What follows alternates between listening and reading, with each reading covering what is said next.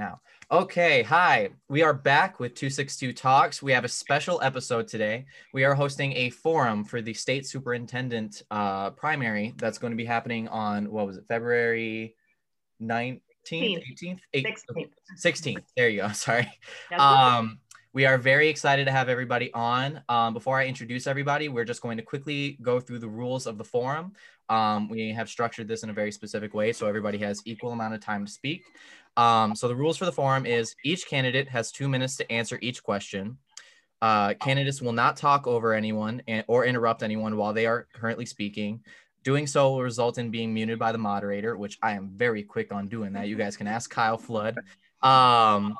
If any of the candidates mention another candidate or their record, the candidate mentioned will receive 1 minute to respond, and me and Hope will both be keeping track of that. And the moderators have the right to ask follow-up questions based on the candidates' answers. So with us, we have Deborah Kerr. You want to say hi? Hello, everybody. Good to see you. We've got Steve. I'm sorry if I'm going to mispronounce your last name. Krull. I'm so sorry. People mispronounce my last name all the time. We've got Tony Gunderson.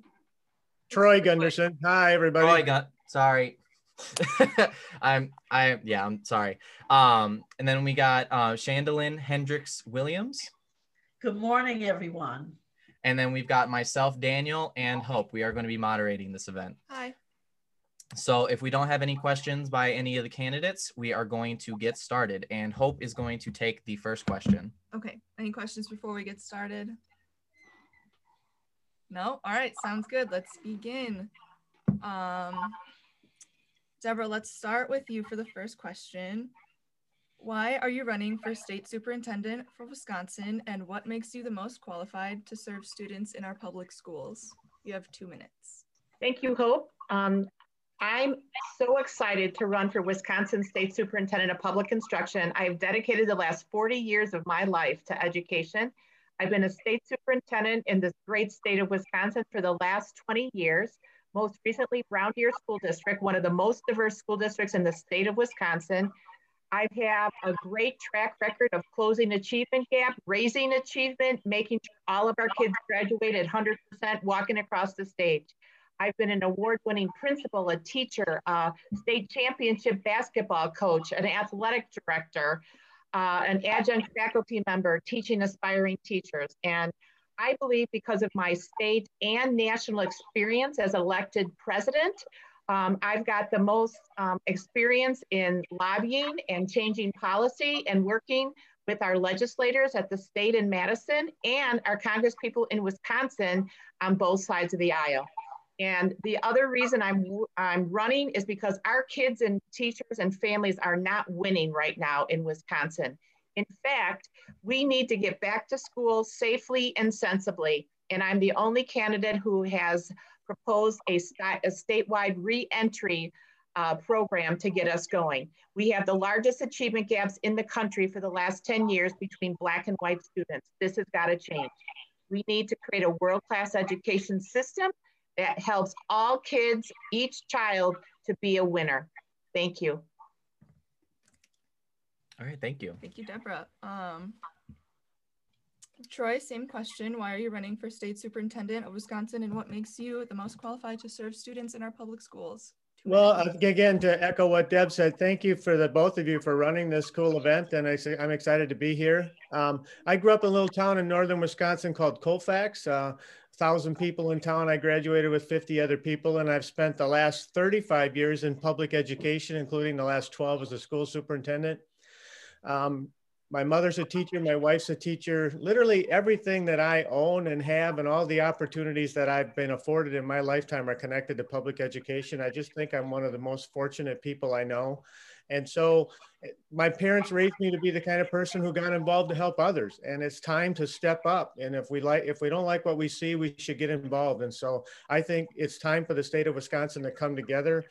And I think out of all of the candidates, what separates me is the ability to unify the entire state. I know people in all four corners after my 35 years working in this state.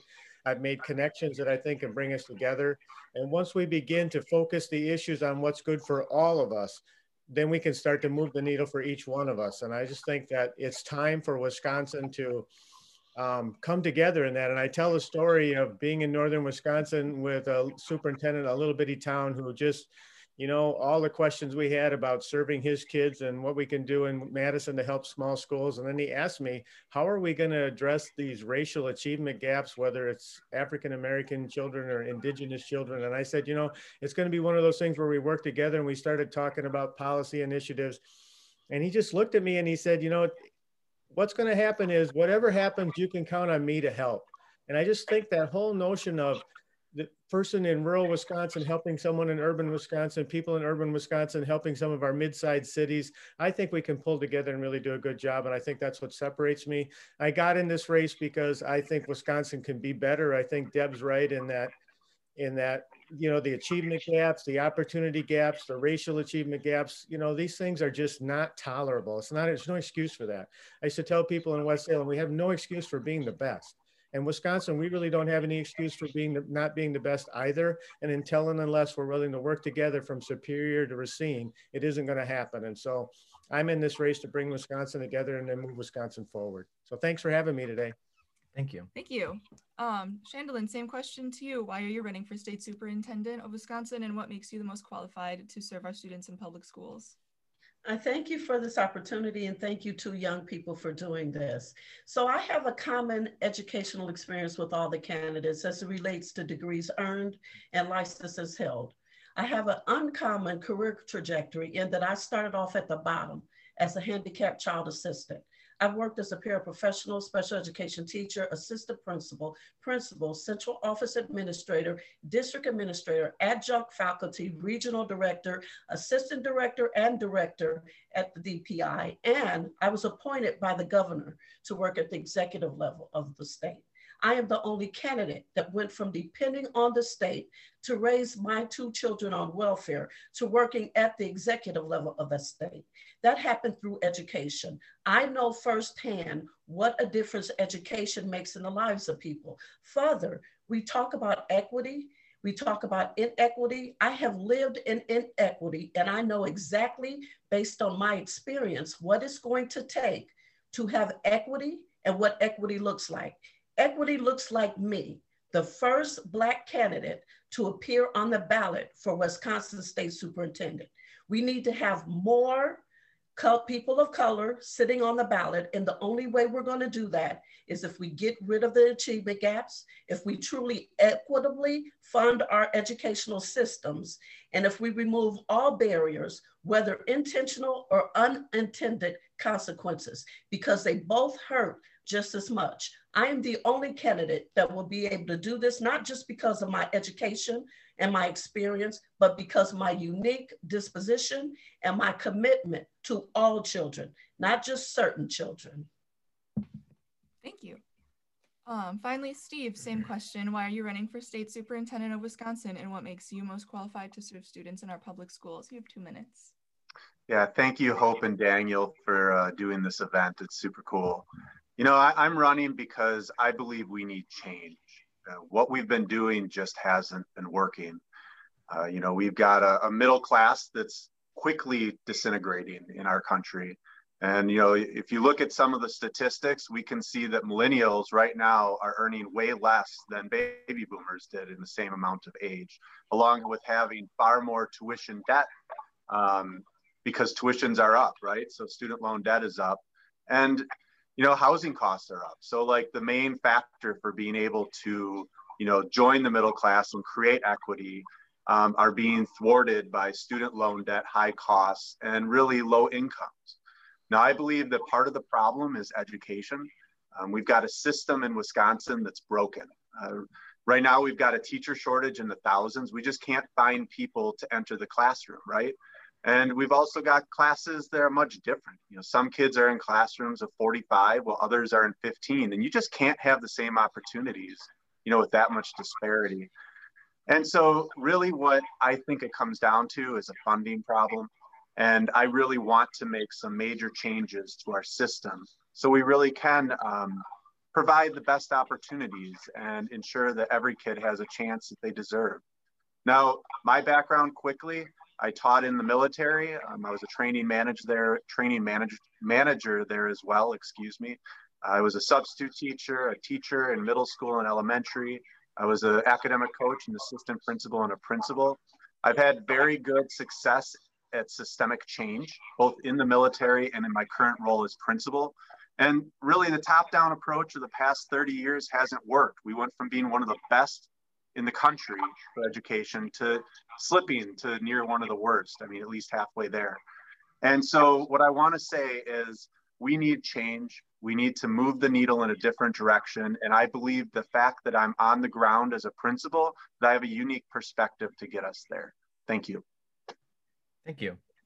All right. I'm going to ask the second question. And I'm going to have us start with Troy on this one. So over the past year, there has been a lot of controversy concerning schools being open or closed in response to the COVID-19 pandemic. In Kenosha, a teacher's husband died after contracting COVID-19 from her who had caught it in the school building.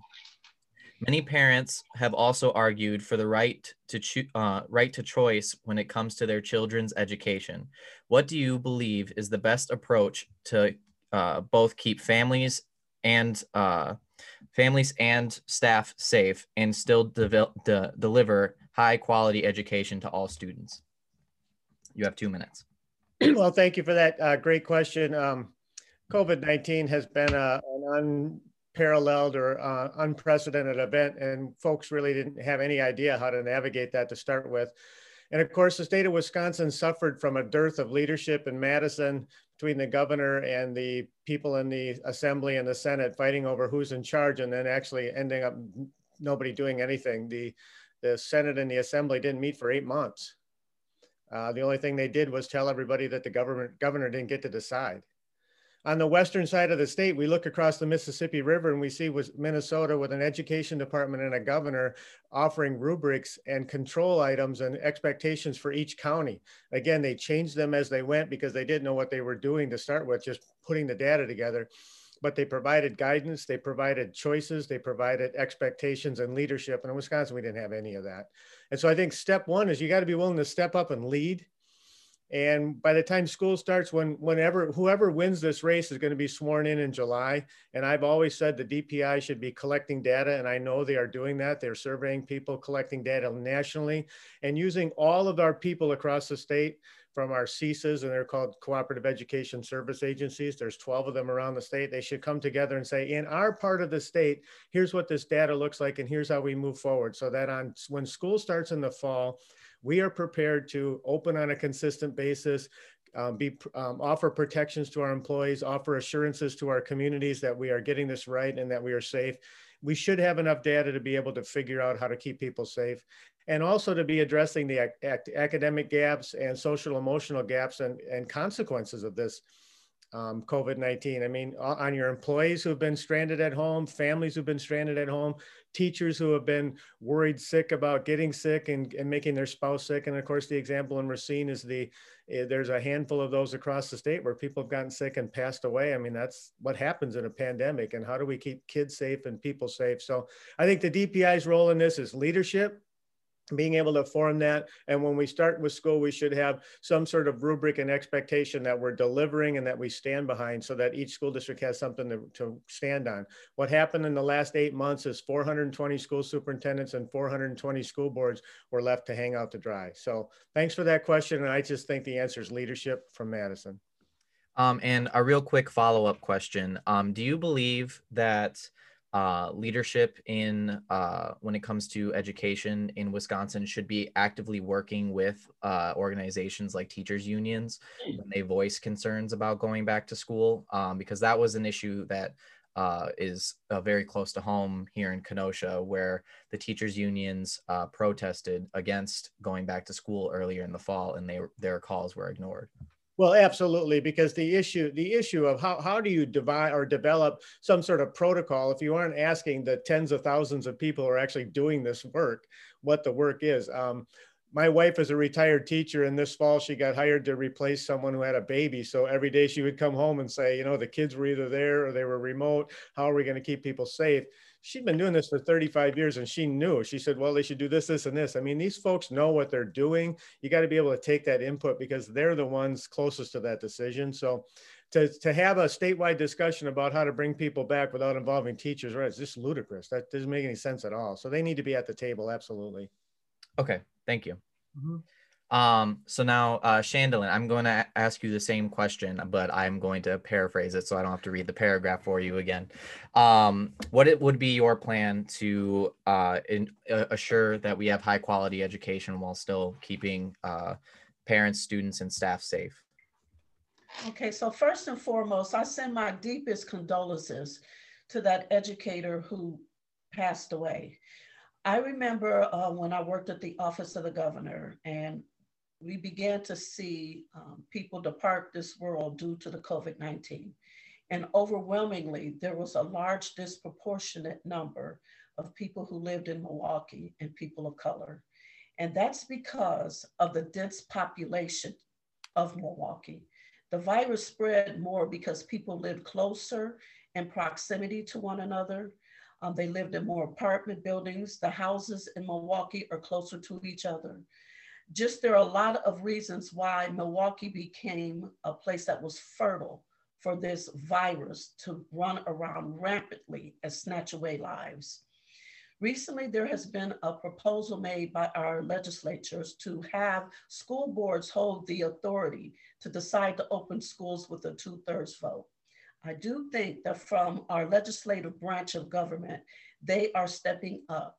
What I fear is that we absolutely need to have conversations with educators and parents. I entered the field of education as a parent, and I'm thinking about the mom of that child who has had a kidney transplant, and they take medication to suppress their immune system.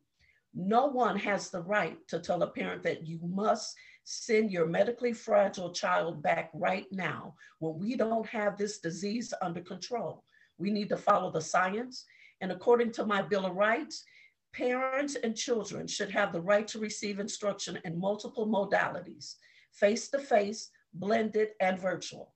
And so we need to continue to figure out how to do that so that we preserve the life of our medically fragile students, our medically fragile teachers, and we need to have a COVID checklist to ensure that all districts receive their PPE and other equipment equitably, because right now, districts don't receive things equitably. So before we talk about having conversations, we need to make sure that everything that's needed is in every school and every zip code, and then follow that checklist. And other districts may open quicker than other ones because of the reasons I just mentioned. But it takes a collaborative effort. That is your 2 minutes. Thank you. I do have a quick follow-up for you though, and we'll give you 1 minute really quick to answer to try to give a brief answer. We have seen over the course of the past year with COVID that disproportionately lower income communities are affected worse by COVID-19. What would be something that you would do to try to assist these communities where their schools are underfunded and potentially don't have the resources to be safe and as for their students and staff? So I can't answer that in 1 minute, but this is what I'll say. I will fight with the legislature to eliminate our antiquated funding formulas. And I would fight for weighted funding to go to schools that serve students who live in poverty, students with English language learners, and students with disabilities as a result of the Supreme Court decision in the case Vincent versus Voigt, and follow the recommendations by the Association for Equity Funding. Okay, thank you.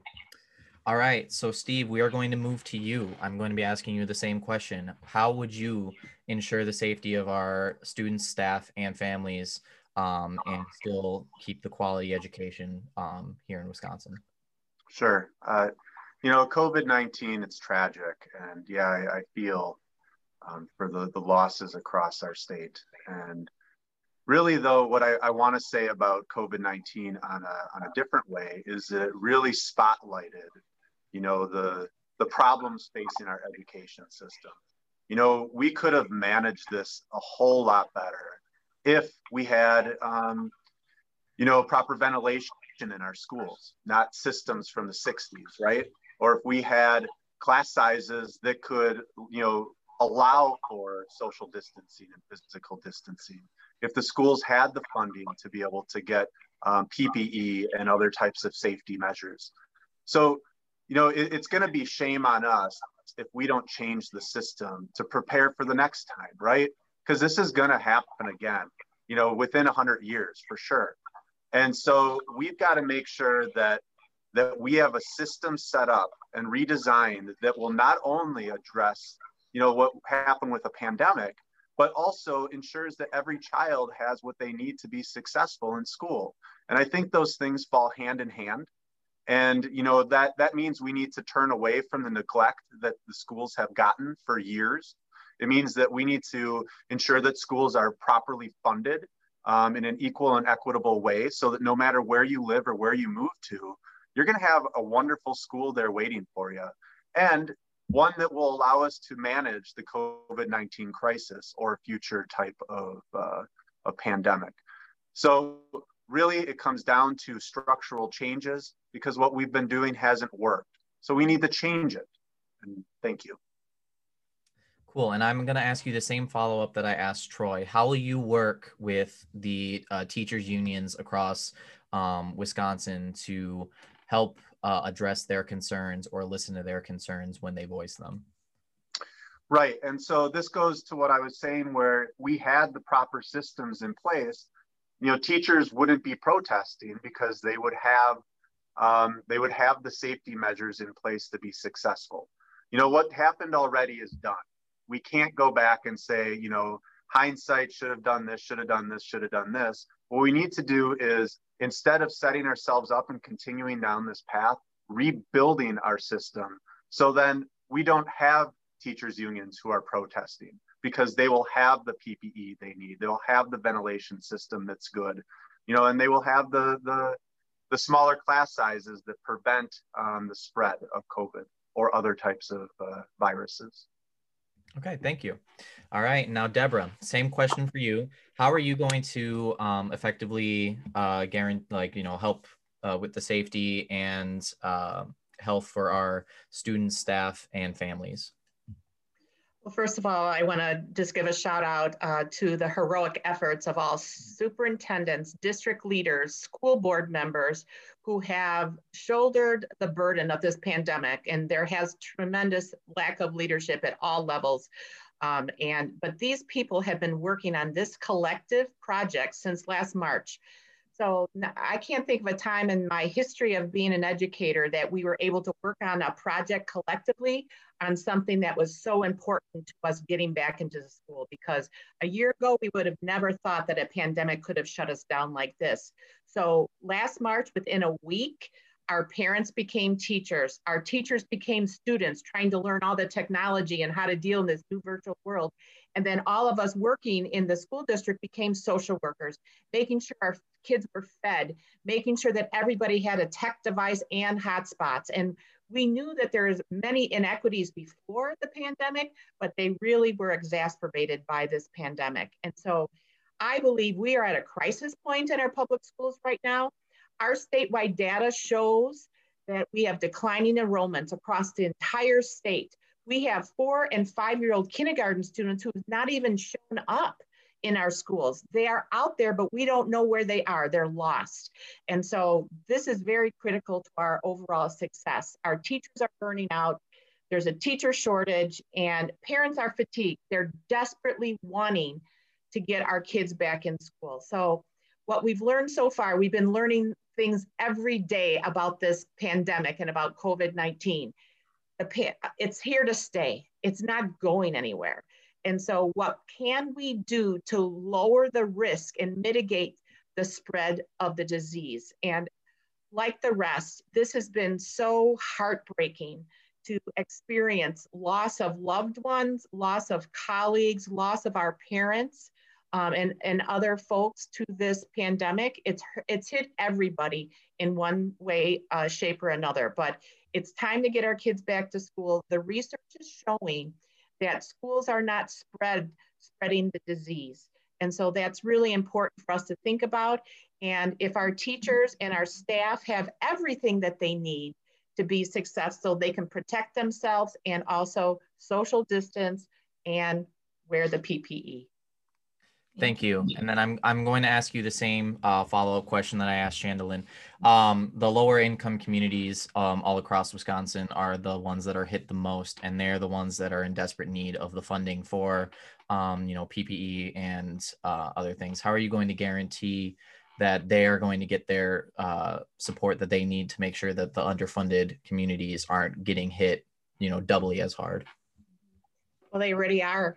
The disadvantaged, the marginalized, the most vulnerable of our students, they have been significantly impacted by this pandemic. They were impacted before and will continue in our recovery. And so what we need to do, I'm going to use my federal and national network to lobby the Congress people to get more funding to support our schools at the state level. Because if we can get more federal funding, it'll free up state funding to support just what our kids need. Every district's a little bit different, but these kids need our support, whether it's social emotional learning, mental health issues, recovering from this trauma. A lot of our kids had no way, and our teachers had no way to bring closure to last year. And then now we're trying to deal with trying to get back to school. Everybody wants to get back to school in one way, shape, or other. And I agree with Shandalyn in that our parents need choices, and so do our teachers need choices. If they feel that they can come back to work safely, then let's let them do that. Okay, thank you. So it's you're up. All right, moving on to the next question. I'd like to start with Steve for this one. You'll have 2 minutes to answer this question. Issues of racism and inequality are prevalent in our public schools, especially in Kenosha at the moment. What ideas do you have to diversify our public school workforce, expand curriculum on racism and non-white history, and eliminate the achievement gap between white and non-white students? You'll have 2 minutes. Yeah, thank you. I think that this is a two-part issue, and we can tackle it in two ways. The first is that we need to look at what's happening on the ground with the teachers and the students and make sure that there's proper training and everything. We've done a great job at the building that I run of having culturally and linguistically appropriate types of material, anti-racism within our curriculum. And kids really now feel physically, socially, and emotionally safe to learn. And really, that's what we need across our whole state, because, and it's not just with racism, it's also with trauma and other types of mental health issues that are out there, is that if kids do not feel, socially, emotionally, and physically safe to learn, they're not going to care about math. They're not going to care about reading because they're focused on something else. So that's the first component, is that we need to change the culture and within the buildings. And we have a model from the building that I run to do that statewide. The second part is money. I mean, the wealthiest among us tend to have the best resources, and that really makes problems. We have a reverse equity system. And so really what we should be doing is ensuring there's equality across the state, but we should also then ensure that there's additional funding to mitigate some of the extra issues associated with poverty, or maybe help out the students that have a disability, or ensure that our English learners and our bilingual students have the supports they need to be successful. So it's really a two-part thing, what happens in the classroom and then also with the funding. So thank you. Thank you. Thank you, Steve. Shandalyn, I'm going to ask you the same question next. What ideas do you have to diversify our public school workforce, expand curriculum on racism and non-white history, and eliminate the achievement gap between white and non-white students? So I thank you so much for this question. When I served at the Department of Public Instruction, I developed the first statewide plan to diversify the teacher pipeline. That plan is at DPI. One of the first things I'm going to do is find it, dust it off, and implement it. But some of the strategies include expanding on our high school programs through Educator Risings and Future Teachers of America to encourage our high school students to become teachers, to work with our EPPs and our urban districts to make sure that the urban students who decide to go off to college and become teachers can go back to their urban areas and complete their student teaching with assistance with funding through a program that currently exists at DPI, wherein those teachers receive funding for transportation and for living expenses while they complete their clinical student teaching. In addition to that, I am going to partner with historical Black colleges and other minority servant institutions to make sure that when our students leave Wisconsin to go to those institutions, they come back and potentially have the ability to complete their clinical here. I'm also going to work to bring back some retirees and look into our current job force for people who are already working who may want to make teaching another field for them. But that is the plan that I am going to utilize to diversify our teacher pipeline. As it relates to curriculum, that is why parental involvement at the school is very important. We can no longer just have parents involved with fundraising and going to assemblies. They need to sit on curriculum decision committees so that they have a voice and make sure that the curriculum recognizes and celebrates the contributions of all people of color, not just in Wisconsin, but in the country. And finally, to tackle the achievement gap, I have developed my Bill of Rights for Wisconsin students. And I invite everyone to look at those because some students in Wisconsin are getting all 20 of those things and some students aren't. And that's the core issue. All students need to be afforded the same equitable, well-rounded education. And my Bill of Rights clearly articulates that. And coincidentally, it aligns to what the Wisconsin Constitution says that our students should be getting. Thank you. Troy, we'll go to you next. What ideas do you have to diversify our public school workforce, expand curriculum on racism and non-white history, and eliminate the achievement gap between white and non-white students?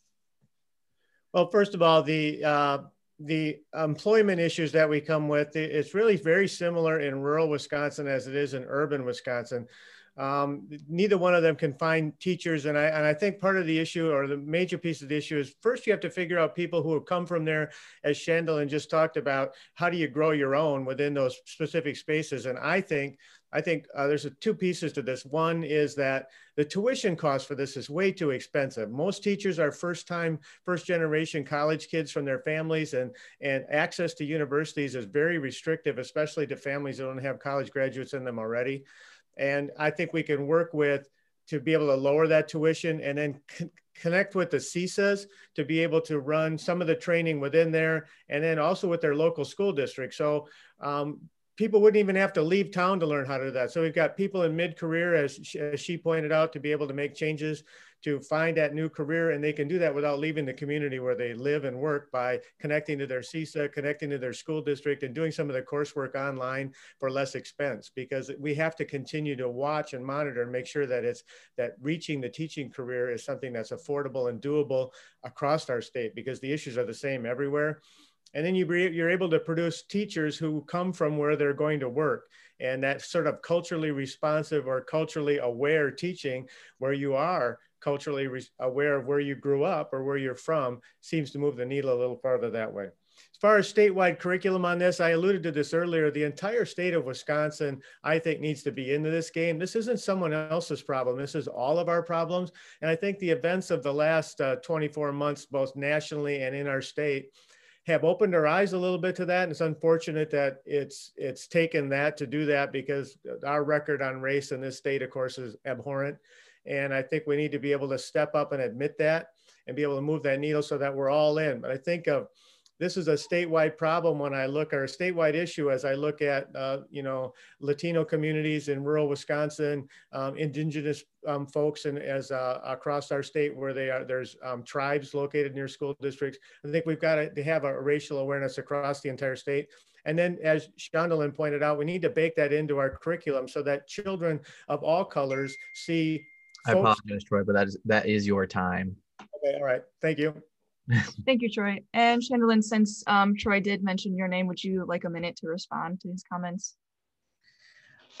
You know, I think he was pretty much validating what I say. And I think that no matter who the state superintendent is amongst my colleagues, we cannot just let these conversations be limited to our debates and while we're on the campaign trail. I call upon whomever, if it is not me who wins this, to really do what you say that you're going to do and really form relationships with those who are willing to work and get it done. Because you know, we've talked about things, a lot of things during this campaign, and we've elevated things, but then afterwards, things go silent. And that's why our achievement gap persists. So I would just make a call out to all of us, no matter who wins this, to not only continue these conversations, but act and do something about it. Thank you for that. Thank you for your response. Deborah, finally to you for this question. What ideas do you have to diversify our public school workforce, expand curriculum on racism and non-white history, and eliminate the achievement gap between white and non-white students? First of all, one of the hallmarks of my leadership when I was the superintendent at Brown Deer School District was that it was very intentional on my part to hire a diverse work staff. Our kids need to see people who look like them. They need to see women and men like ourselves on this call tonight or today so that they can aspire to be the president, the state superintendent, or whoever they want to be. Research shows that our kids can relate better to those who are more aligned and look like them and in their cultural realm. So we will increase the diverse pipeline by making sure that we recruit people to get into that pipeline. So what we did at Brown Deer, I tapped the many shoulders of our paraprofessionals who were people of color. We made sure that they were able to do their student teaching and not quit their job in Brown Deer. So that's part of the problem. We have wonderful people who want to get into the pipeline, but they can't afford to stop working and earn a living wage. I also will put a bill forward right away to get some of our retirees back into the school system. Right now, there's a law that limits retirees and the amount of time that they can work in our schools. We are going to need an all hands on deck to recover from this pandemic. The Grow Your Own programs are terrific. The Educators Rising groups are essential. Any creative ways we could do to work with our universities and technical schools will be essential. In terms of equity and racism, you know, this needs to be an everyday infusion of the values and virtues that respect all people and all cultures and all walks of life. In Brown Deer, we became one of the most rich, diverse communities, and people celebrated diversity. And so we need to continue to do that. But we also, as the adults and also students in your group, we need to be able to speak our truth and call it out when people do not do those things and value others. So for example, I had a football team that was playing another school, and they called my Black quarterback the N-word. I was upset. I went virtual with it. I demanded an apology, and we got a new conference, athletic conference plan that would address harassment and discrimination, because we as the adults have to speak out and not let it happen. Thank you. And I talked about the achievement gap, but I can follow up later. Thank you. All right. Moving on to the next question. I'm going to start with Shandalyn on this one. Kenosha schools have often made headlines for all of the wrong reasons. A previous lawsuit cost KUSD a lot of money and almost went to the United States Supreme Court when a trans student sued the district for violating their rights. To this day, KUSD has not passed a policy that gives full equal treatment to trans and non-binary students. What can be done at a state level to make LGBTQ+ students and staff feel safer in our schools? So the Wisconsin state statute, I believe it's chapter 118, addresses bullying. And it states that every school district shall have a policy on bullying for students. And this includes students of color, religion, sexual orientation, gender identification. The DPI on its website, if you Google LGBTQTI bullying policy, developed a model for school districts to adopt. And school districts were supposed to develop their own policy and come up with their plan for dealing with offenders. As state superintendent, I am going to draw attention to that. And I'm going to say this. I have a nephew who identifies as gay, and he tried to commit suicide not once, but twice.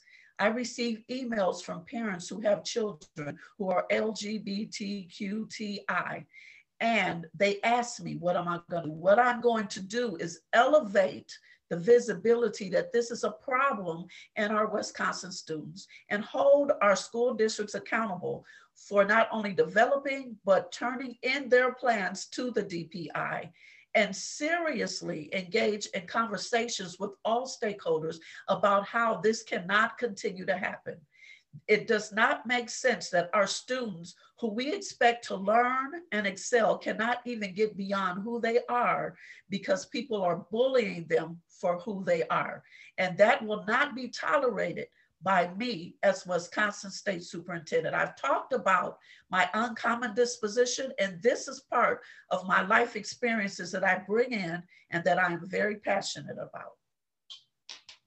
Thank you. I'm going to move to Steve now. What can be done on a state level to make LGBTQ plus students and staff feel safer in our schools? Absolutely. You know, I alluded to it a little bit earlier, in which kids need to feel physically, emotionally, and socially safe in our schools and to learn, right? And so this needs to apply to the whole state. And there is a law in place, that the anti-discrimination law, DPI, does have that on their website and everything. And, you know, we need to ensure that, you know, if there are reports of this, we need to investigate it. And we need to use the full level of the law behind it to prevent this type of bullying. You know, when I think about, you know, that the LGBTQ plus community, like apparently suicide or considering suicide is like 40%. And, you know, like that's insane to me. And so we really need to be mindful, and we really need to enforce the law to the furthest extent. And if it means getting the AG on board, the Attorney General, or other folks to get the a rogue district in line on this, then that's what we do. So, but I do think that kids need to feel physically, emotionally, and socially safe to learn. And we're going to do that at the state level. Thank you.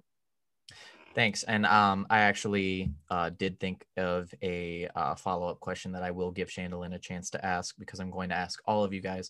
Now, one of the biggest understandings that everybody has is that teachers' biases, one way or another, are always supposed to be left at home and not brought to school.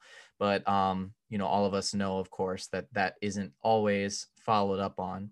So what will you put in place that will assure that if a teacher is treating students unfairly, or is giving certain preference toward certain students because of their sexual orientation or gender identity, what policy will you put in place to assure that that is dealt with in a meaningful way? And that's to me. Yeah, sorry. I'm going to throw it back to Shandalyn after you to give her a chance to answer that too. Sure. Yeah, thank you. You know, we already have systems in place for this. You know, I think about there was a staff member who, you know, expressed their political views during a class, and, you know, we addressed that within the policies of the district and within state law. There are already mechanisms that are in place to make sure that bullying doesn't happen, to make sure that discrimination doesn't happen. Now, the problem is, are districts following through with that?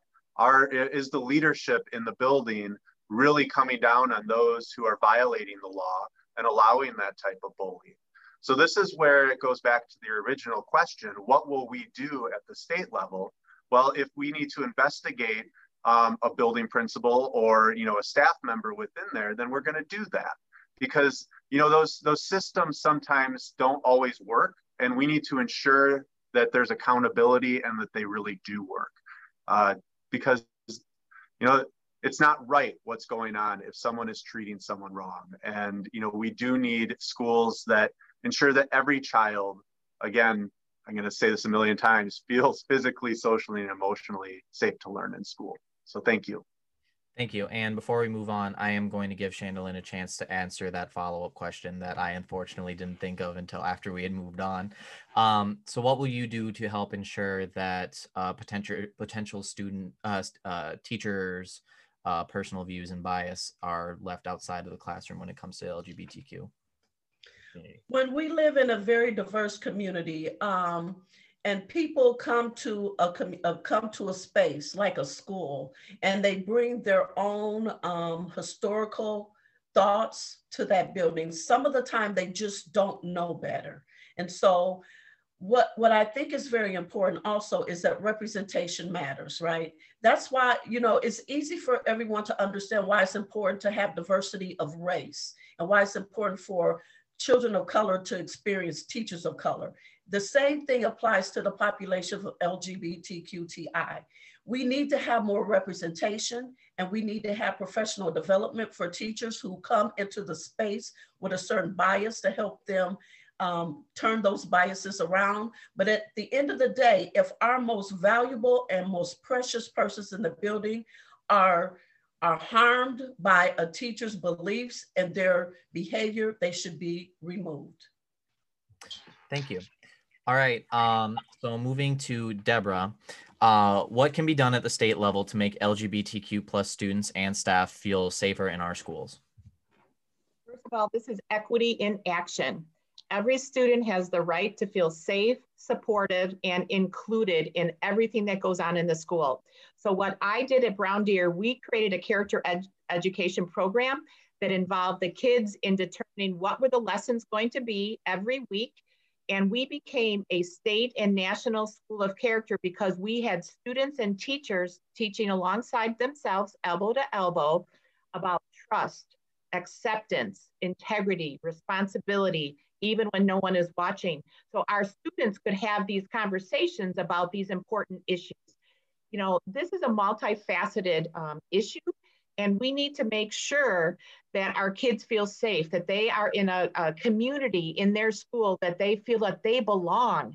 And so we have to learn from our mistakes. You know, whatever the district did in Kenosha, I hope they've learned from that so that they can make better decisions moving forward.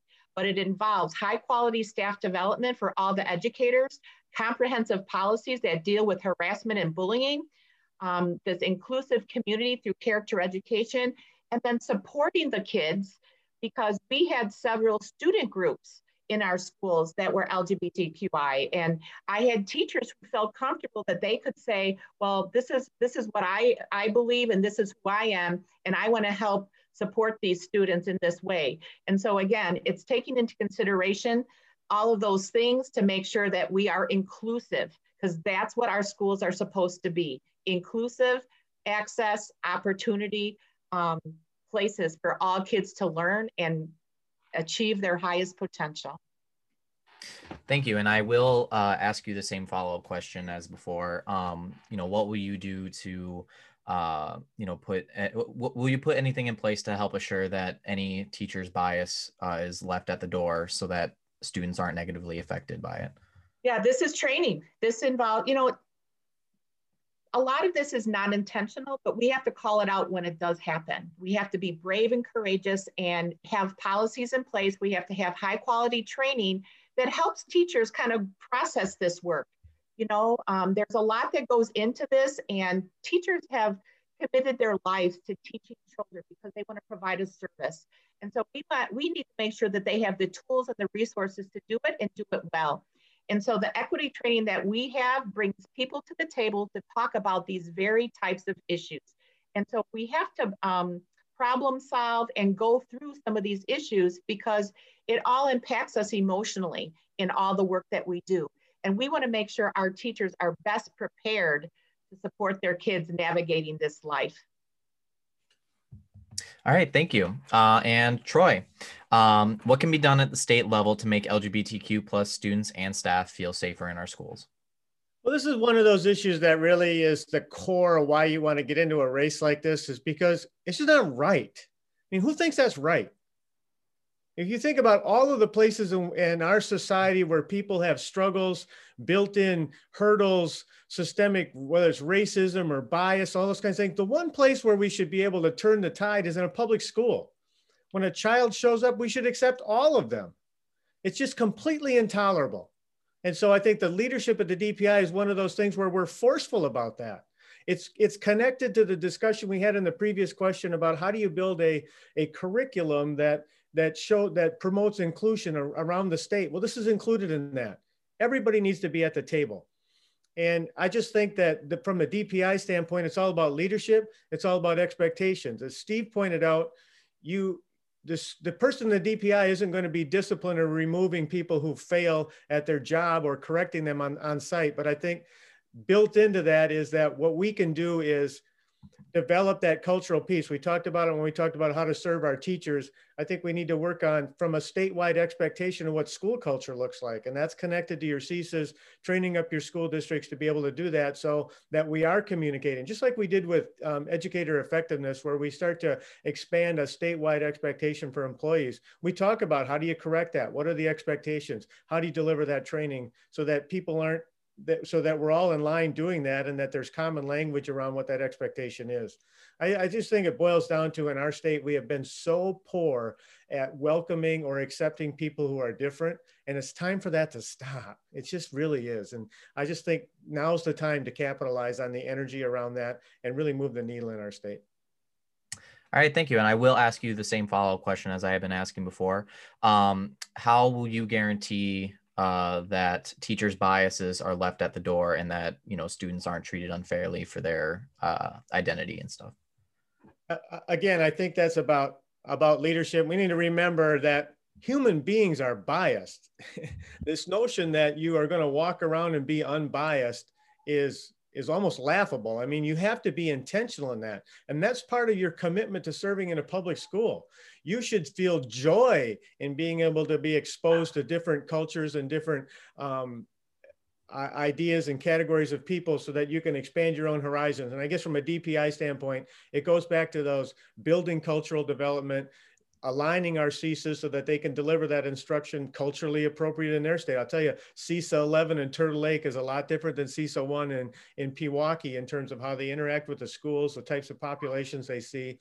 So being able to deliver that on site is important. So we want to work on school culture. We want to bake this into that. And I'll just end it again. It's time for Wisconsin. It's enough. We need to move past this and get better at it. Thank you very much.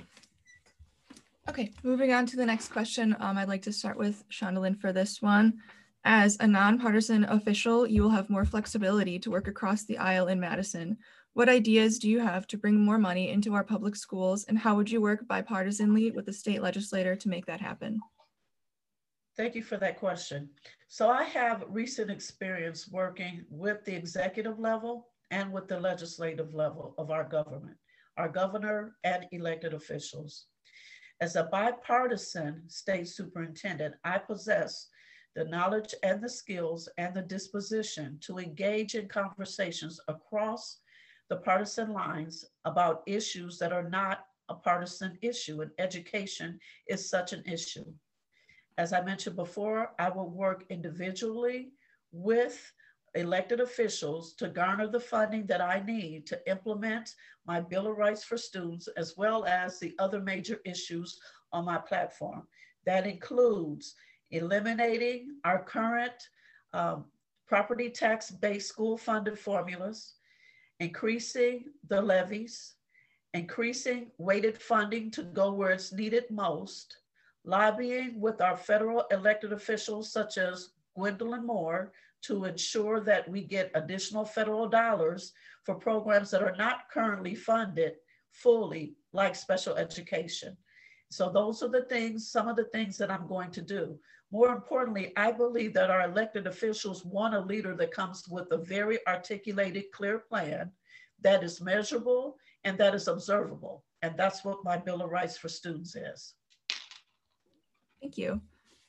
Troy, we'll move to you next for the same question. What ideas do you have to bring more money into our public schools, and how would you work bipartisanly with the state legislator to make it happen?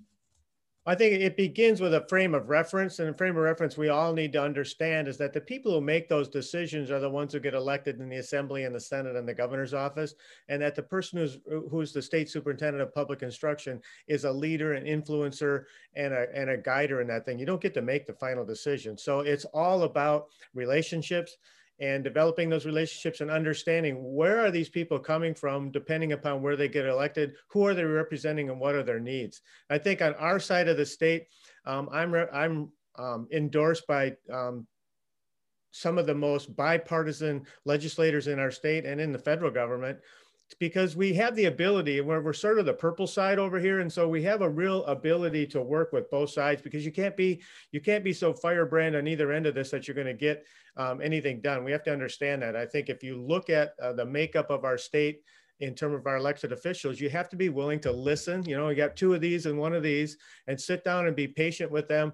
But I think you have to have a plan of attack. So you lay out what your plan of attack is in terms of, this is what we're going to do with the money, more on per pupil, more into equalization aid to control property taxes. This is why we need it. This is why it's good for your district. This is why it's good for the whole state. And then you listen and listen and listen and move the needle one piece at a time. I've got a long history of being able to do that. I'm good at meeting with other people and doing that. I think that's going to be a strength of mine when I get to the Capitol. And so I just think we all need to remember what our jobs are. And lastly, I won't be afraid to look them in the eye and remind them that I got elected by the whole state. And so it's not a imbalance of power. We are in this together, and it's about moving the state forward. Again, all the way back to what I said at the start, it's about the whole state and moving the whole state forward for our children. Thank you. Deborah, we'll move to you next. What ideas do you have to bring more money into our public schools, and how would you work bipartisanly with the state legislator to make it happen? Well, first of all, I've been a professor of school finance, working with my former business manager at Cardinal Stritch University. So I understand the school funding formula, and I've filled out the revenue limit worksheet, and I've done it all, how to set the levy and everything. So my expertise would help us move forward. So I've been interviewing other school finance leaders across the state. And part of the problem is we need to do an equity audit of how we're spending our money. I believe that we're leaving money on the table at the federal level in some way, shape, or form. And I'm not sure that we're spending all of our money wisely from all the grants that we receive. So that would be my number one. The second of all is partnerships. I think is critically important as we move forward, that we need to look at our education foundations, our community associations, who have significantly taken care of and rallied around all of our kids during this pandemic. And they have some wonderful resources that we might not need to spend money on in our local schools. And that means like having clinicians come in and give mental health support or social work therapies, that kind of thing. The third part is my federal advocacy. I have a national network. We need to work with our congresspeople from Wisconsin, but also E-rate, other associations, to free up money so that we can have more money to spend on our students in our great state. So the way I'll work with people across both sides of the aisle is, number one, my campaign is the only bipartisan campaign with two campaign managers from the left and the right, two fundraisers. I have retired superintendents. I have economists and strategists. I have school choice people on my campaign team to model that we can work together and unify around education. And so we have endorsements from people from both sides of the aisle. My teachers from Brown Deer have endorsed me for this job, and we will continue to look at our state as a whole and make sure that we serve every single child. Because if we are going to be champions of equity, we need to make sure every single child has a great education, that we have great teachers, and our communities are supported along this way. Thank you. Finally, Steve, for the same question, what ideas do you have to bring more money into our public schools, and how would you work bipartisanly with the state legislature to make it happen?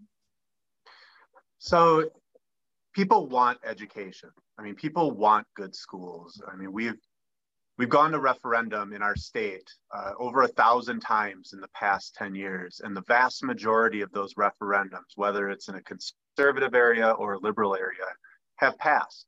That means that people care about schools. And I think that there's just a lot of miscommunication on really what is happening with school finance. The major disproportionalities between the rich, like the rich resource schools and the poor resource schools. And I think as soon as we can bring that to the people and let them know that there's a lot of difference between this, that we can create a little pressure on that. I think also if we look at our school finances. What we need is seed money. We need to influx money at first to produce great schools across our state, because in the long run, if we have great schools in every corner of Wisconsin, it's going to kind of pay for itself for the most part, because, you know, great schools we know lead to less crime. So we'll need less jails, less prisons, things like that. We know that leads to less teenage pregnancy, less drug use, less alcoholism. So there's some medical conditions and social services there. We also know that it leads to higher achievement and better jobs with more pay. And so that's less reliance on social services and more money. So if we can sell these ideas that actually investing in a proactive way is going to save us in the long run, I think that's a model that we can move forward with. Thank you. Thank you. Thanks. All right. So I'm going to get to our second to last question, and I'm going to start with Troy on this one. So yes or no, do you support state-funded private school vouchers? No. Public education is our collective commitment to the common good. And vouchers make it a commodity. It weakens all of us. We spend $350 million on that, and we're contributing to schools that are lower quality to the ones that we have, and it weakens our collective commitment. So absolutely. Thank you. And Steve, I'm gonna go to you next. Same question. Yes or no, do you support state-funded private school vouchers? We get 2 minutes for this, or just a yes or no? You get the full 2 minutes. Okay, I know cool. This is kind of a shorter question compared to the rest of them, but yeah. No, you know, I used to support it when it was first brought out. You know, the idea that, you know, we can have a competitive business model where, you know, the schools will compete against one another, and that will increase efficiencies for all schools. But that just hasn't happened. You know, what instead has happened is a type of system that's more like sports competition, where you have one winner, a couple who are, you know, okay, and then a lot of people who aren't okay. That's what we're leading to. And as a matter of fact, you know, people expounded how much they like vouchers. There's a lot of failing voucher schools in Wisconsin, you know, and there's a bunch that somehow get away with not reporting their data. So, you know, there's some weird inequities within how public schools and how private schools are rated. And on top of that, you know, you want to think about inequities with vouchers. You know, Milwaukee Public Schools has about 18% of their student body who is special education, students with special needs. Vouchers have roughly 1%. So 90% of school, or 90% of special ed students roughly, are in public schools.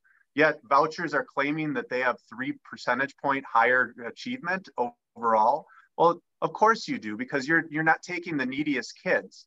And so when they do, because there is a program for that, they get way more money than public schools get for it. So there's a major inequity in how we actually use vouchers, how they work. And to be quite honest, like doing research on it, I did my dissertation on school choice. You know, it's a system there to destroy public schools, and in my view. And we need to eliminate it. We need to get rid of this bad idea that's been, I mean, public schools have been around for over 100 years. Let's go back to what works. And if you want to go to a private school, find a scholarship or pay for it. That's what I say.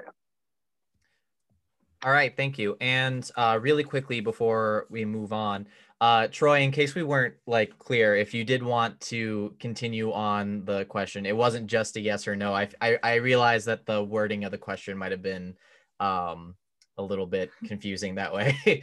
Well, thank you for that, because it really is an important issue for us in Wisconsin, and I really do mean that. Public school is our collective commitment to each other. And when you create a voucher system, you create a commodity out of it. And I always use the example in this discussion. The budget here in West Salem is $20 million to run our school. And we paid $450,000 last year to 3 area private schools who are in no way, shape, or form as good as West Salem. No way, shape, not even close. And so if you think about that from a public tax policy, we collected money and we spent from our taxpayers to provide education, then we spent it at a lower quality place. The people who go there have a whole host of reasons why they'd want to go there, but we shouldn't be paying for that. That's their own choice, because it weakens, again, our collective commitment, because you allow people to peel off. It makes public education a commodity. And to follow up on the special ed piece of that, The public school is responsible for the evaluation. So we've spent the last 2 years evaluating just about every child over there who at these private schools that our kids have gone to, I think in hopes of them hitting the lottery and having 1 or 2 of them identified, because then they get more money. It's been frustrating. It's been offensive. It's just been a debilitating process. And again, it erodes the collective commitment. So I'm absolutely opposed to that. I think it's an attack on our public school system. And we need to make sure that we're pooling all of our tax resources to serving our public schools. And if someone wants to go to a private school, they should pay their own way. Thank you. All right, so I'm going to move to Deborah. Same question. Yes or no, do you support state-funded private school vouchers? Why or why not? Yes, I do. A lot of people don't realize this, but the state superintendent is responsible for serving all kids in the state of Wisconsin. 90% of the students that attend our schools are in public schools, and I will continue to be the champion of public school systems in our great state. The other 10% of the children attend these other schools, private voucher and charter schools. And so this has been an old battle. We got to get past this, all right? If we are going to be champions of equity and that we are going to care about families and students, we want to make sure that all kids are learning and all kids are learning well. My vision is to create a world-class education system that is a model and example for all. And we will only do this by working together. So I want one system of accountability and transparency and equitable access. This is going to involve a lot of stakeholders coming to the table that have never been asked to come to the table before. So I'm excited to do that and work with them side by side to figure out what do our kids need to be successful in Wisconsin. I'm not going to fight between sectors. This is a very, very old fight. So what I want to do is I want to create a stable landscape so that we can forge a better future for all kids. So I'm going to advocate forward, not backward, in an effort to make Wisconsin the best state ever. So I've been out across the state attending many Zoom meetings like my colleagues, but here's what I've heard from the people that vote. They want our education to succeed in Wisconsin. Number 2, they are all taxpayers. And number 3, they want all kids to win. And so until we focus on all kids, we will not be winning. And so I look forward to work with all parents, all staff, all students, all leaders to collectively have an impact to create a world-class education system in Wisconsin. Thank you. Thanks. And then last but not least, Chandlin. Same question for you. Yes or no, do you support state-funded private school vouchers? Why or why not? Yes. From the beginning of this race, I have always said that I support a parent's right to enroll their child in a high performance school. See, parents who enroll their children in charter and choice, they're taxpayers too. So they're paying into a system. They have a right to have that system pay for their child to go to a high performance school. We talk about equity, and every last one of these candidates know that a child's academic outcomes are dictated by their zip code. And in some zip codes, there are no high-performing public schools, not to the fault of the school board, the superintendent, the district, the teachers, or the principals. It's because they don't have the resources. So they can't have art, music, gym, and Fayette. They can't have school social workers and psychologists. They can't have A1 facilities and basketball and extracurricular activities and Olympic-sized pools. So a parent who is trying to make sure that their child has those opportunities has to look outside the public school system. Until we fix our funding formula, until we make sure that there's a high-performing public school in every zip code, and until the student's outcome is not determined by their zip code, we need to be very careful about telling our parents to enroll their child in a poor performance school, because that's what you're saying when you take that alternative and that choice away from parents. And I've been in that place. My daughter did not get accepted into the 3 high-performing high schools here in Milwaukee, not because she wasn't smart enough, but because there were so many children applying. So I had to make another choice. And I'm saddened by that, but that's the reality. Every parent wants the best for their child, and they have a right to find the best school for their child, whether it's charter, choice, or public. And as state superintendent, I'm going to work to make sure that there are high performance schools in every zip code so parents don't have to make that choice. Thank you. All right, we're going to move on to our final question for the forum. For this one, I want to start with Deborah. The final question is, who should be leading the decision-making for our public schools, students and parents, teachers and administrators, or taxpayers? It takes a village. We all need to have a stake in making decisions. Everyone needs to have a voice. And what I've done through my campaign, I have asked all of these different stakeholders of the community. I have used a crowdsourcing app called Thought Exchange, and people can type in what are the things that we should prioritize moving forward. I'm going to take that statewide when I'm elected state superintendent, because my passion is serving all. This is a calling.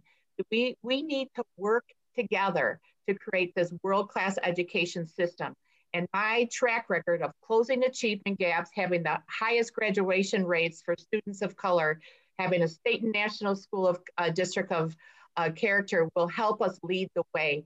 It's valuing people's input, because we know whether it's parents, students, our teachers, our leaders, our school boards, our community businesses and partners, we all need to work together, and the time is right. At this point in history, we have a chance to do things differently. Education has to be transformed. We can't go back to the old way of doing business. We have an opportunity now to do things better and bigger and become a world-class education system. Thank you. Thank you, Deborah. Troy, I'm going to move to you next. Who should be leading the decision-making for our public schools, students and parents, teachers and administrators, or taxpayers? I believe, again, the primary reason I'm in this is because I think the entire state can come together in serving of all children. And you know, if you're going to do that, you need everybody at the table. We all have a role to play in that. As parents, we need to have a role in being able to help guide the places where our children go to school. I think it's important that we have taxpayers involved, because again, we have a covenant with our taxpayers that people are participating in the collective commitment to the common good, raising the stakes for all children. They need to be at the table. What expectations do they have in return for that? What is their vision of the role for public education? And then you have experts involved in the table in terms of how best to serve children to move the needle forward for kids. So if you're going to move, this is the first step in my students ready, or leaders ready to lead part of my platform, is how do we engage all 12 CESA areas and all people across the state in developing a vision for moving the state forward. And when I think of that, I see us in a room with business leaders, parents, taxpayers, kids, teachers, administrators, all talking about what's the best for their area, and then coming together to talk about what's the best for the state. We really are at a crossroads in our state. Is public education going to be part of the solution moving forward or not? And if we are to be part of the solution moving forward, we need everyone engaged. That's why I'm so adamantly in support of the notion of this is the collective good, commitment to the common good. We can't afford to let people peel off and stand on the sideline and not be engaged in public schools. It takes everyone. It's sort of an awkward way. We mentioned this last year, and all of the referendums we're running to fund our schools, which is another example of inequity, by the way. You bring more people into the discussion because you have to convince people as to why you're doing well. And that's been an eye opener for me. More people involved in giving input as to what the role, what our collective commitment to the common good is, improves public education and outcomes for all children. Thank you. Chandler, I'd like to go to you next with this question. Who should be leading the decision-making for our public schools, students and parents, teachers and administrators, or taxpayers? So the fact of the matter is, parents are taxpayers, teachers are taxpayers, administrators are taxpayers, school board members are taxpayers. And some high school students who have jobs in their junior and senior year are taxpayers. So overwhelmingly, taxpayers should make the decision about what happens with the schools in the state of Wisconsin. And fortunately, the Wisconsin Constitution, unlike many of the other states, allows Wisconsin taxpayers to choose the state superintendent. In many other states, the state superintendent or the secretary of education is appointed by the governor. So overwhelmingly, Wisconsin and the history of Wisconsin agrees with that. I do believe that is the taxpayer's decision. I do believe that in high school, all of our students should have civics course. That's part of my Bill of Rights of Students, so that they learn the importance of being a taxpayer, what the rights are for taxpayers, and how to civically participate in decision-making, such as who will be the next superintendent of their own children when they have children. Thank you. And finally, for Steve, who should be leading the decision-making for our public schools, students and parents, teachers and administrators, or taxpayers? Yeah, I was going to kind of make the same point. You know, teachers, administrators, parents, some high school kids, we're all taxpayers. So calling someone a taxpayer is a strategy by those in power to try to separate us, make some people feel like they are better than others and they should have a better choice. We already have a system for how to make decisions. That's called democracy, right? We elect our local school board officials. They make the decisions then based off of the elections that they do. In the same way that one of us 7 are going to be elected. I'm not going to sit here and lecture or whatever, but you know, it's essentially, we have a system that works where residents are the ones who select the leaders, and those leaders make the decisions for the schools with the superintendent, with the principals, and so on and so forth. So it's the residents, the voters, those are the most important people, because those are the ones that select the leaders who make those decisions. And so I think that we need to move away from this taxpayer idea, because we're all taxpayers. If you ever bought a piece of gum, you're a taxpayer, you know? So I think we need to eliminate this us versus them mentality and go down to, hey, democracy works. Let's go back to it and let's try to stop this us versus them garbage. Thank you. Thank you. Thanks. So then we just want to finish out our this forum by giving everybody a chance really quick to just do a little closing statement. We'll give you guys all 2 minutes and then we will round this out. So I'm just gonna work down the line, asking everybody to give their final closing statements. So we will start with Shandalyn and then we'll just work down the line. Excellent. First of all, thank you all so much for this opportunity. You know, when we think about education and the history of education in the United States, once upon a time, everyone was not allowed the ability or afforded the opportunity for a formal education, and my grandparents being one. I come from the tribe of Cameroon, from the shores of Africa, and we were brought here unwillingly. My great-grandparents and my grandparents were sharecroppers. I'm the first generation college student. It's time that Wisconsin sets an example by electing me, because I have demonstrated that no matter your history, no matter your race, no matter your social economical level, education is the way to have opportunities to do great things. When we talk about equity, there would be nothing higher nor more profound than for the state to say, let's try having the first elected state superintendent right the wrongs that we have historically engaged in and eliminate the racist practices, the unintended consequences, and create a forum where all of our children will receive the same education as clearly articulated in my Bill of Rights for Students. Because once again, it's supported by what is supposed to be happening in education in Wisconsin, according to our state constitution. Thank you so much again. And I look forward to serving as the next superintendent, state superintendent for Wisconsin's Department of Public Instruction. All right, thank you. And now to you, Deborah, closing statement. Thank you again, Daniel and Hope, and for all the people watching today or listening in. Thank you so much for this opportunity.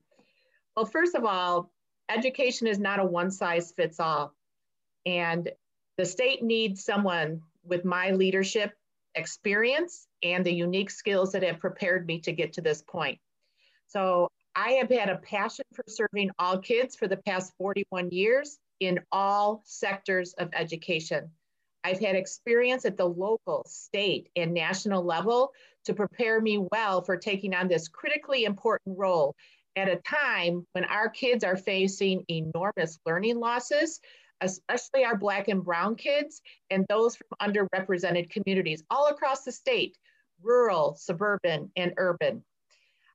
The state needs a leader like me because I have experience in addressing equity and closing achievement gaps, and I will also address the significant health and rising needs of all of our staff, students, parents, and community. I will also advocate for all financial resources at all levels to address the consequences of this pandemic. We are going to be in recovery for many years. I'm the only candidate that has a bipartisan campaign willing to do the work, working with both sides of the aisle from the state, national, and federal level. I'm the only candidate with senior leadership as a superintendent, as a teacher leader compared to my colleagues. And I have ensured that my platform will address the inequities by making sure our kids are better at reading and math. And that's going to require intensive support for excellence to raise achievement and equity to close achievement gaps. Our kids need to be able to read. That is a civil right. So I look forward to serving the state in my role as the next state superintendent as we create a world-class education system for all students, one that will be all very proud of and will be a model for others across the country. Thank you. All right, thank you, Deborah. We're going to go to Troy now, closing statement. Well, Danielle and Hope, again, thank you for putting us on. I'm so impressed. And as someone I've spent my entire career in schools and high schools, I just think kids your age give me such hope for the future because you're engaged and you're positive and you're energetic. I feel good about where we're headed. As I alluded to earlier, 35 years in this business, and I just think that it's time for me to give back. And I've created a platform of Leaders Ready to Lead, where we can bring the whole state together. And I guess all the candidates, I think that's where my strength's going to lie. The second piece of that is Students Ready to Learn. And I think we should be putting more money into the front end when children enter school, 3-year-olds, 4-year-olds, 5-year-olds. I think schools can also be the place where we coordinate social services because these issues in urban and rural centers are just dramatic. And I think we could better use our resources. I also think schools could get involved in the daycare game in terms of facilitating that, leading that in our communities, because there's a real crisis of places for kids to have daycare regardless of where you live. Teachers Ready to Teach is about finding the next ones, helping to make it easier to become a teacher, and also using a cultural approach to the state of Wisconsin to make the working environment for teachers something that allows them to have a positive and energetic career that's rewarding, where they can continue to serve and be effective in what they do. If we get that right, we're going to produce future-ready graduates, which I see as career college and life ready. I've been a big proponent of Wisconsin Redefining Ready movement, and I think that's where the accountability in our system should be. That's the line in the sand. What does that kid look like when we give them a diploma? I think there's ways to do that because I want to be able to keep the covenant we have with the taxpayers about collecting the money and then in turn producing a superstar for Wisconsin who's career college and life ready. Just last, I've spent my entire life in public education, and I'm running for the state superintendent of public instruction because I believe strongly in the collective commitment and the work that can be done by this entire state. There are good people all over this state. We've lost our way a little bit in our political fights and our divisions between watching national media and stereotyping people. And I just think it's time for all of us, someone who's owes their entire fortune and their entire life to the state of Wisconsin, to give back, to open our arms and welcome people. And I think I'm the person best suited to do that because elections are about timing and today's my time. So thank you for having me on here. And thanks to the other three for showing up today. It's always fun to see you and to listen to your ideas. All right, thank you. And Steve, then going to you, closing statements. Thank you, Hope. Thank you, Daniel. Thank to the other candidates and to everybody watching and listening. You know, something's got to change. what we've been doing just hasn't worked. If it did, we wouldn't have a teacher shortage. We wouldn't have the worst opportunity and achievement gap in the country. We wouldn't have tuitions out of control. I mean, we didn't talk about this, but if we adjusted for inflation, 1940s tuition, it would be under $2,000 a year for tuition and fees. And you guys are paying what, 11, 12,000 right now? If we can do it back then, there's no reason we can't do it today. And I believe that this is part of a larger battle. Now I'm focusing on education, but that whole individualist, I'm getting mine and no one else gets anything. Like, that's the way that we've lived in our country since, probably the 80s. We really need to care, especially about kids, right? Why is it that some kids get more opportunity than others? And that's going to perpetuate through generation and generation until we fix it. I'm sick of inaction. I'm sick of ivory tower solutions that don't work on the ground. I'm sick of these, committees that sit down and come up with something that never gets implemented. We need change, we need action, and we need it today. So thank you very much again for having us, and have a wonderful day. Thank you. All right. Hope, do you have anything you want to say really quick? Yeah, I would just like to, first of all, thank all the candidates for coming out and for doing this with us today. It's been an amazing opportunity to speak to all of you. I'd also like to openly encourage all of our watchers and listeners to go out and vote in this election, February 16th, for State Superintendent of Wisconsin. It's really important in our community to pay attention to what's going on locally and statewide, federally, and make sure you get out and vote, make a decision. We can do this. And I would just like to say again, I as the founder of this group, I genuinely, it means a lot to me that you guys took time out of your day to come and talk to us. It genuinely is a heartwarming thing to me. It means a lot. I had a lot of fun listening to you guys. And like Hope, I do encourage all of our listeners to do any research and all the research you can on all of the candidates, and vote for the candidate that you think is the one that you agree with most. I want to just wish all of the candidates the best of luck. Just check us out on Spotify, on Facebook, all of our social media. This has been a special episode of the 262 Talks podcast. Thank you. And we're going to say bye, ending the recording now. Bye.